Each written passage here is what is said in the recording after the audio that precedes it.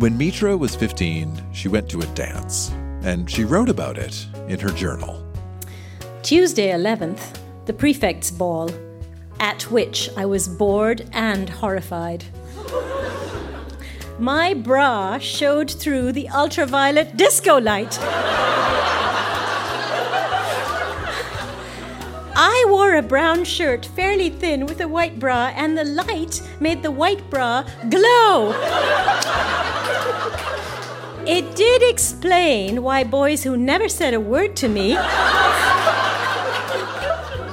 wanted to dance with me all of a sudden.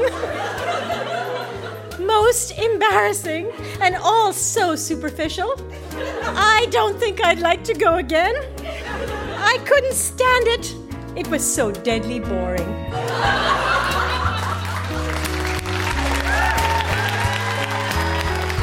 That's Mitra reading from her teenage journal. I'm Dan Meisner, and this is Grown Ups Read Things They Wrote as Kids. How are you doing tonight? It's very, very nice to see you. This is a show where we go back in time to remember the good, the bad, and the awkward parts of growing up.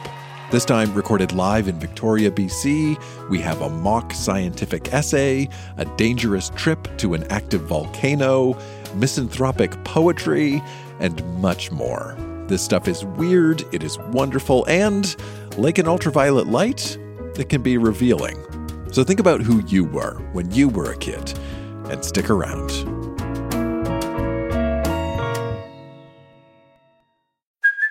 Hey, it's Kaylee Cuoco for Priceline. Ready to go to your happy place for a happy price? Well, why didn't you say so? Just download the Priceline app right now and save up to 60% on hotels. So whether it's Cousin Kevin's Kazoo Concert in Kansas City, go Kevin, or Becky's Bachelorette Bash in Bermuda, you never have to miss a trip ever again. So download the Priceline app today. Your savings are waiting.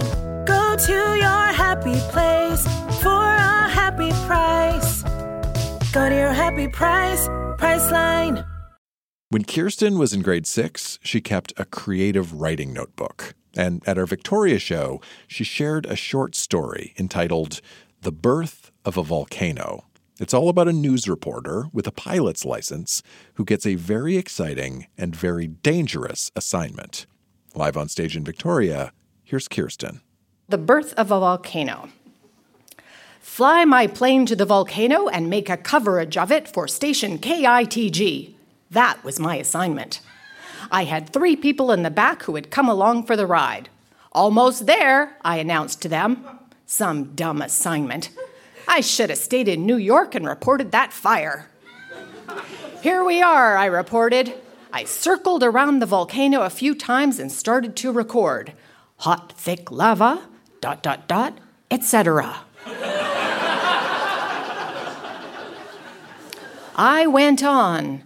I noticed a little shack. It's about to be covered with lava. That should be neat. Hey, wait a minute. There's an old man there. He starts to run. Does he expect to run away from that lava? What a nut! It's catching up. Oh my gosh, he tripped. Lava's enclosing his body. Bones are quickly being melted into syrup.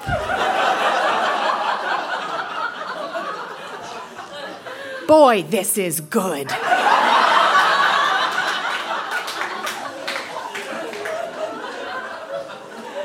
I now announce to my passengers we will go to the village and see what's happening there. The lava is now traveling almost as fast as we are. Corpses. They're lying all over the place. Talk about pollution.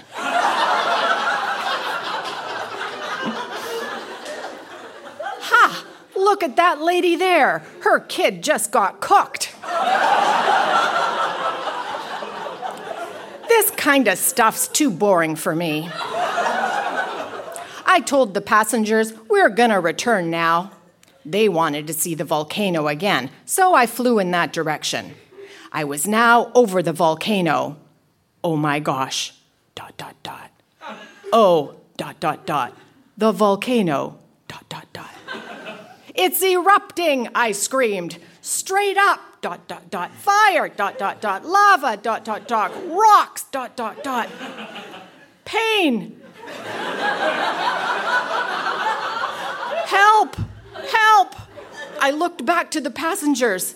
The tail was mostly crushed. I saw blood dripping from the ceiling. Oh no! Fire! Coming! Closer! Pain! Pain! Help! Someone! Arrgh!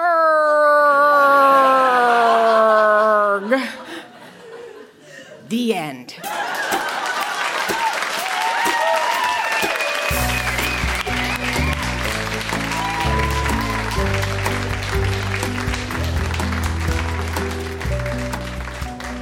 I'm just going to remind everybody who didn't catch it off the top, Kirsten wrote that in grade 6. That got very dark very quickly.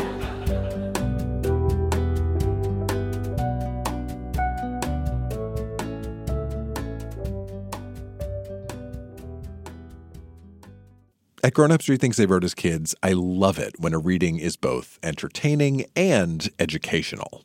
Our next reader, Doug, shared a piece of writing from when he was 16, and on the surface, it sounds like it's going to be educational. It's a scientific essay written when Doug was in high school.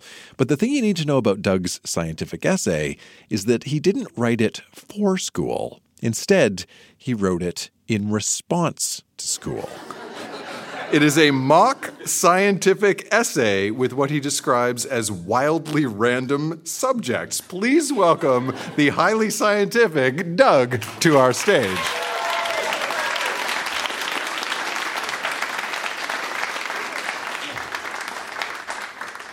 Essay number 1. Athletics, home movies, blackberrying, Cézanne, dog shows, English kings, forensic medicine, snowmobiles, Genesis, whole numbers, sound waves, and seismography. If you're asking yourself what the subjects above have in common, you show a great interest in things which have no personal affiliation to your own case. In fact, the subjects do not have anything in common, save for the fact that they are all listed on the same piece of paper. This factor, however, as you will see, has no bearing on what this essay is going to point out. First, let us put the list in some sort of order. We can group them into quartets, there being 12. Group 1, shall we say, will be comprised of athletics, snowmobiling, blackberrying, and seismography, for obvious reasons.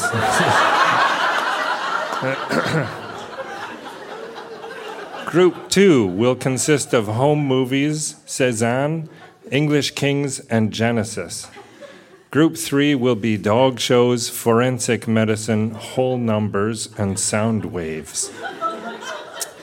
Now that the subjects have been herded together with their most closely connected relatives, we can see how inaccurate it was to say they had nothing in common. Let us now begin the essay.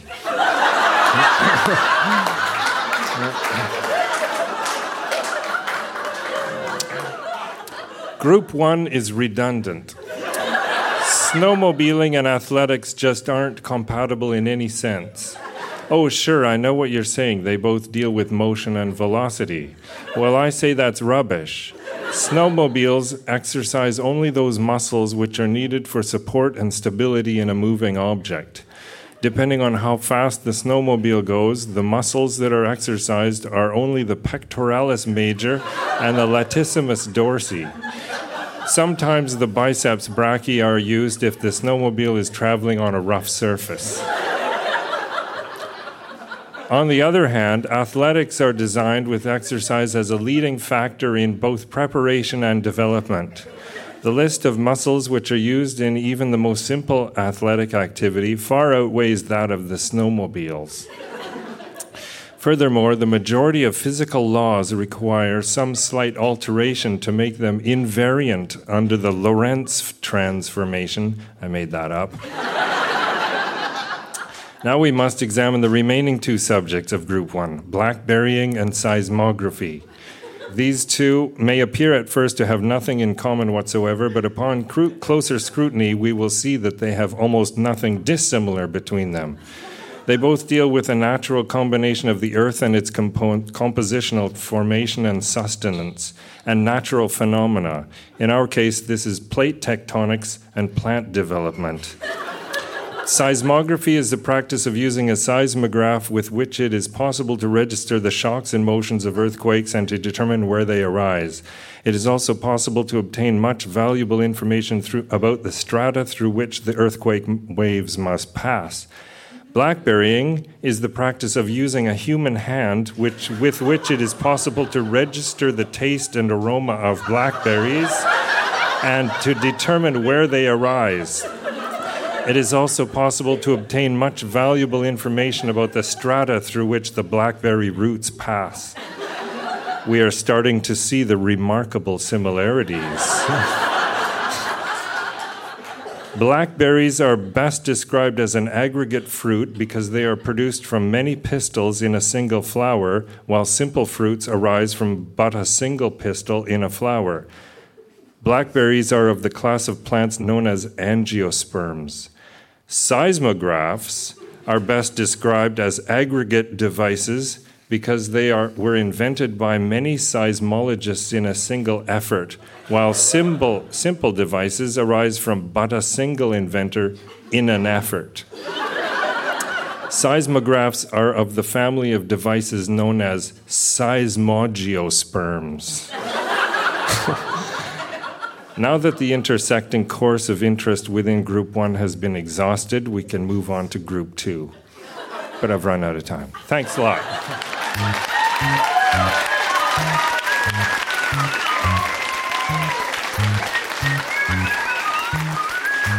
Well, I feel smarter.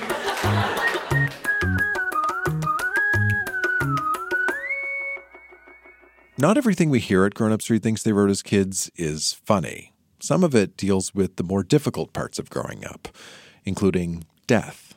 Our next reader, Jessica, shared an excerpt from the diary she kept at 11 years old, all about the death of her pet rabbit. January 12th, 1994. Yesterday night, something terribly sad happened. Caramel died. I'm very sad. She was 6 years old. Her description? Brown and white, light pink nose, brown eyes, very quiet, beautiful and loving. A lot of special moments happened to her. Here's the list. 1.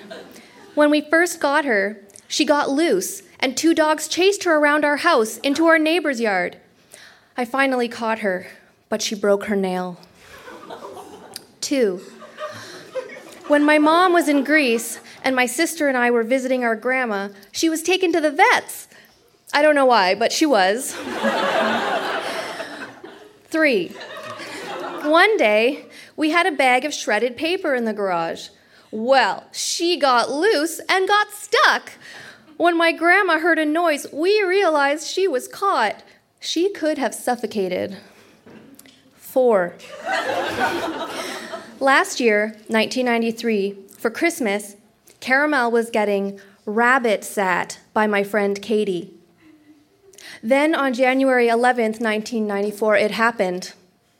The words my father spoke are still ringing clear in my head. Girls, there's something I have to tell you. Caramel's dead. I just don't believe it. I never thought she would die. Adorable is not a big enough word for her. She is nothing that words can explain. She was too, I can't explain it.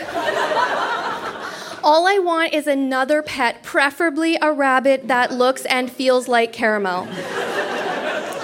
But that's practically impossible. I used to dream that one day she would sneak out of her cage and come and sleep with me. And also that in the winter, she would pull me to school in a little sleigh. So much for those dreams. See you in heaven, Caramel. I will never forget you. Nothing could replace my love for you. Love, your best human friend, Jessica. I'm sorry I never gave you much attention. I'll miss you.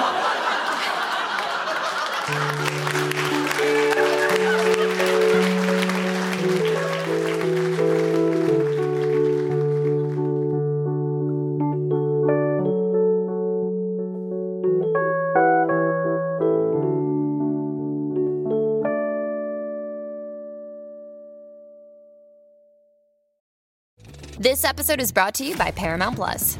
Get in, loser! Mean Girls is now streaming on Paramount Plus. Join Katie Heron as she meets the plastics in Tina Fey's new twist on the modern classic. Get ready for more of the rumors, backstabbing, and jokes you loved from the original movie with some fetch surprises. Rated PG-13. Wear pink and head to ParamountPlus.com to try it free. When you're a teenager, it's easy to feel like an outsider, like you don't belong, like you're different from everybody else. One of the things I find most powerful about sharing diary entries or journals or other types of private or secret writing is this realization that so many of us felt that way growing up.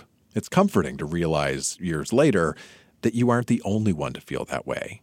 But at the same time, it's kind of sad too. When Carolyn was 16, she kept a diary, a private diary. And at our Victoria show, she shared a few selections, all about feeling like she didn't quite fit in. September 24th, 1981. Today in English class, we had to read aloud. I'm petrified to be next. I know that my face will turn red and my voice will crack. Through my mind echoes the word inferior. Inferior, inferior, inferior, it echoes. It's so loud. I'm so alone. Get me out of here. I bite my lip so hard it bleeds. And then I'm saved by the bell. But I can't keep this up. We only had to write 2 paragraphs about a dream. Here's what I wrote. I'm naked, floating high in the air. My skin cracks and slowly peels off my body, pulled by some invisible force, and piece by piece it plummets through the expanse of blue, smashing like meteorites on the solid earth below. I watch without fear or wonder as this layer finally frees itself from my body. And then, like a skydiver in reverse, I shoot up through the clouds. I'm weightless. I'm permeable. I'm a tiny part of the sky and wind and clouds. I'm free. Writing it gave me a magical, powerful feeling, like I really experienced it. But if I could only speak up more, it would prove to the jerks and robots that I'm not a total idiot. Yesterday, Otis came up to me in the hallway and said, "You resemble a stick."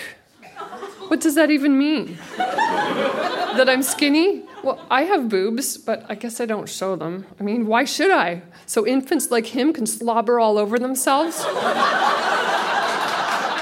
I wish I could be nonchalant. I wish I had a snappy comeback. But there I was, like a statue, stiff, doing nothing, and turning red. I'm so frustrated.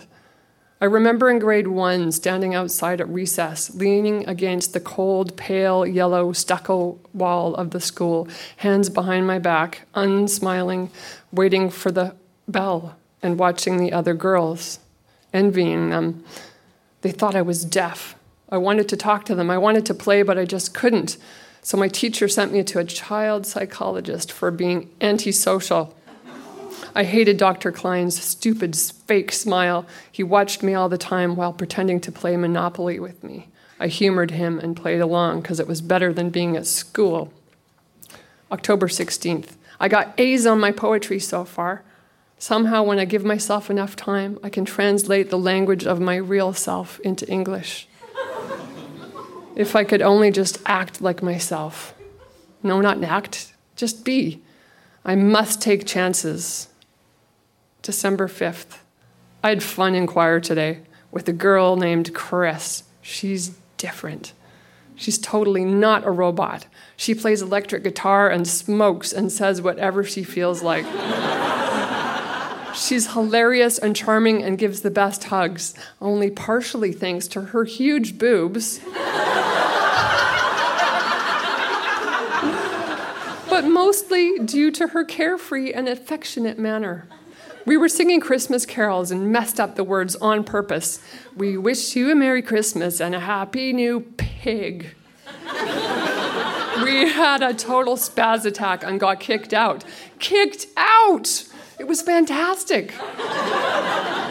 April 30th, 1982. I bleached my bangs, sewed up my jeans along the sides to make them skin tight, and wore my dad's army jacket to go out with Chris last night to an all-ages show.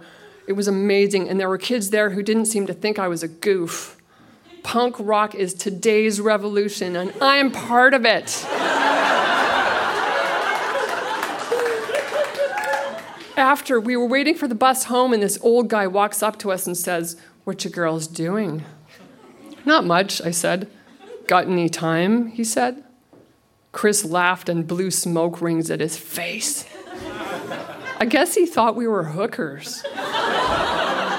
I didn't know whether to take it as a put-down or a compliment. May 7th.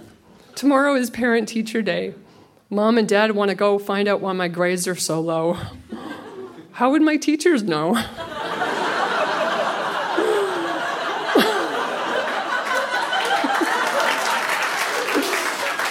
I can explain. I just don't have time for schoolwork. I'm busy furthering my personal and social development. Finally. Thank you.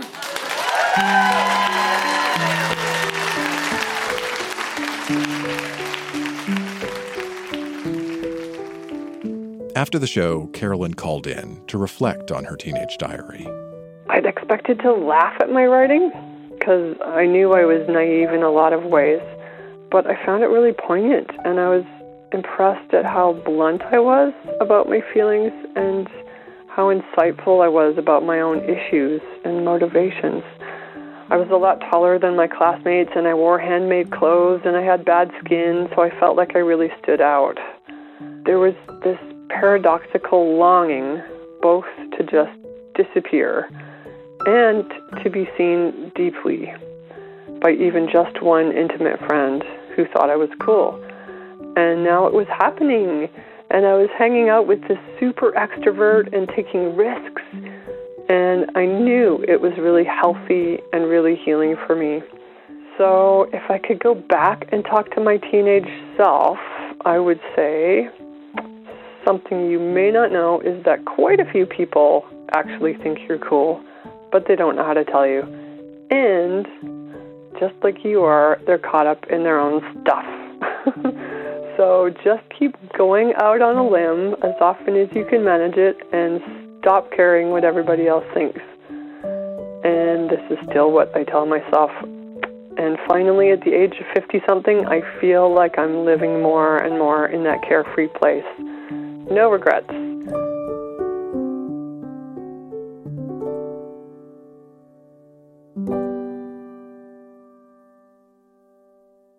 Poetry is always popular at grown-ups who things they wrote as kids, especially angsty teenage poetry. And our next reader, Zebariah, brought exactly that. Live on stage in Victoria, here's Zebariah reading poetry written at 15 years old, a time in his life when he says he was a bit of a misanthrope and a little bit heartsick. So this first piece is titled Heart, Life, Crow, Girl.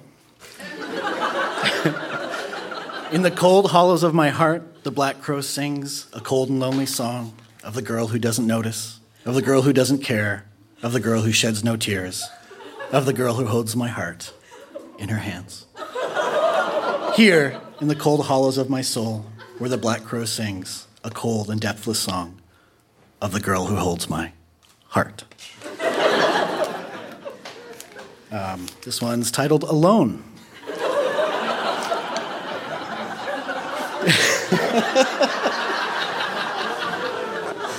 I just found these a couple of weeks ago. So, Death often talks to me.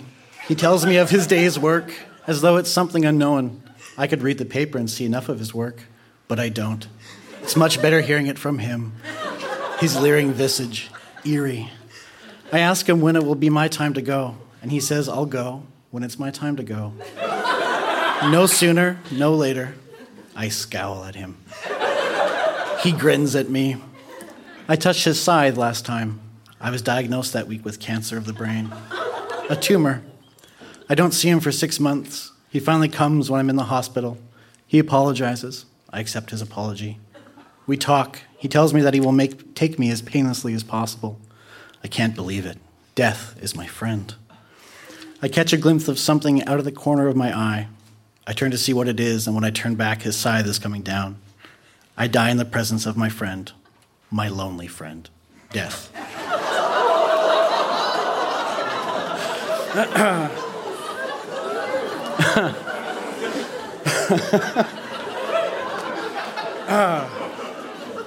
Okay, this one's titled Space. Stop it, you're scaring me, says my friend when I explain to him about space. Cold, dark, still, empty, dead, timeless, motionless, tearless, soundless, voiceless, lifeless. All too much like my very own heart. Are the depthless expanses of space. Thank you very much.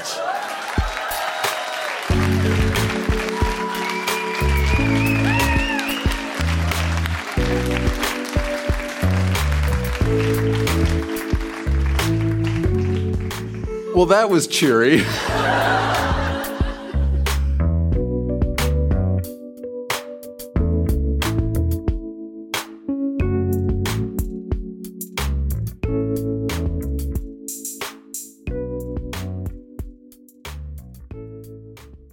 Sometimes families move from home to home, from city to city, from country to country, and as anybody who's done it knows, moving can be stressful, especially for kids.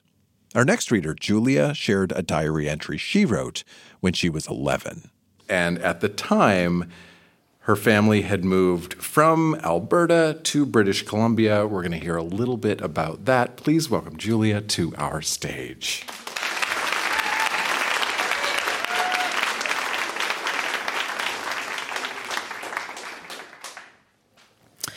July 29th, 1998, Wednesday. I am leaving Edmonton to go to Vancouver on Friday, but unlike the many other trips I have made to that destination this time, I'm not coming back. My residency in Edmonton is coming to a close. Edmonton will no longer be the place that I can call home to my body, only to my heart. My whole house is packed and all of my possessions are closed in boxes, never to see the light of Edmonton again. Pretty poetic, don't you think? But that's what I feel, just said in a very graceful way. In simpler terms, I'm moving to Vancouver, and I don't want to. July 31st, on the road, my journey to my future home has begun. We picked up a hitchhiker named Kirk. He seems nice. Mom let him drive so she could have a nap.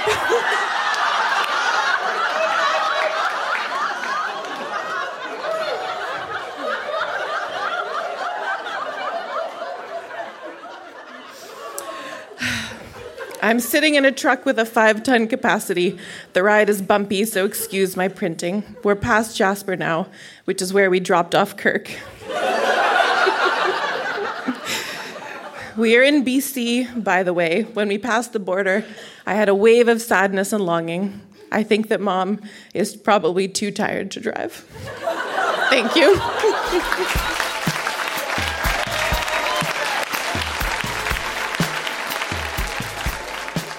Now, what Julia does not know, and this took some work, but we managed to track down Kirk, and he is sitting in the back. I'm joking. Victoria, that has been Grown-Ups Read Things They Wrote as Kids. Huge round of applause for all of the readers tonight. So good. Thank you to all of you for coming to listen. Thank you to Ben for doing sound tonight. Everybody sounded really, really good. Thank you to everybody here at the Victoria Event Center. Thank you to my wife, Jenna. Thank you to me, Dan Meisner. Stick around, say hello, get home safe, and then dig up your own kid writing. We will see you soon, Victoria. Good night. Oh, dear diary, your secret's safe with me. If you're found on the grounds of the school, I'll be dead. I hear them chanting off with his head. Oh, dear diary, you didn't hear it from me, but I know something I should know, and you're the only one I can tell. Boy, this is good.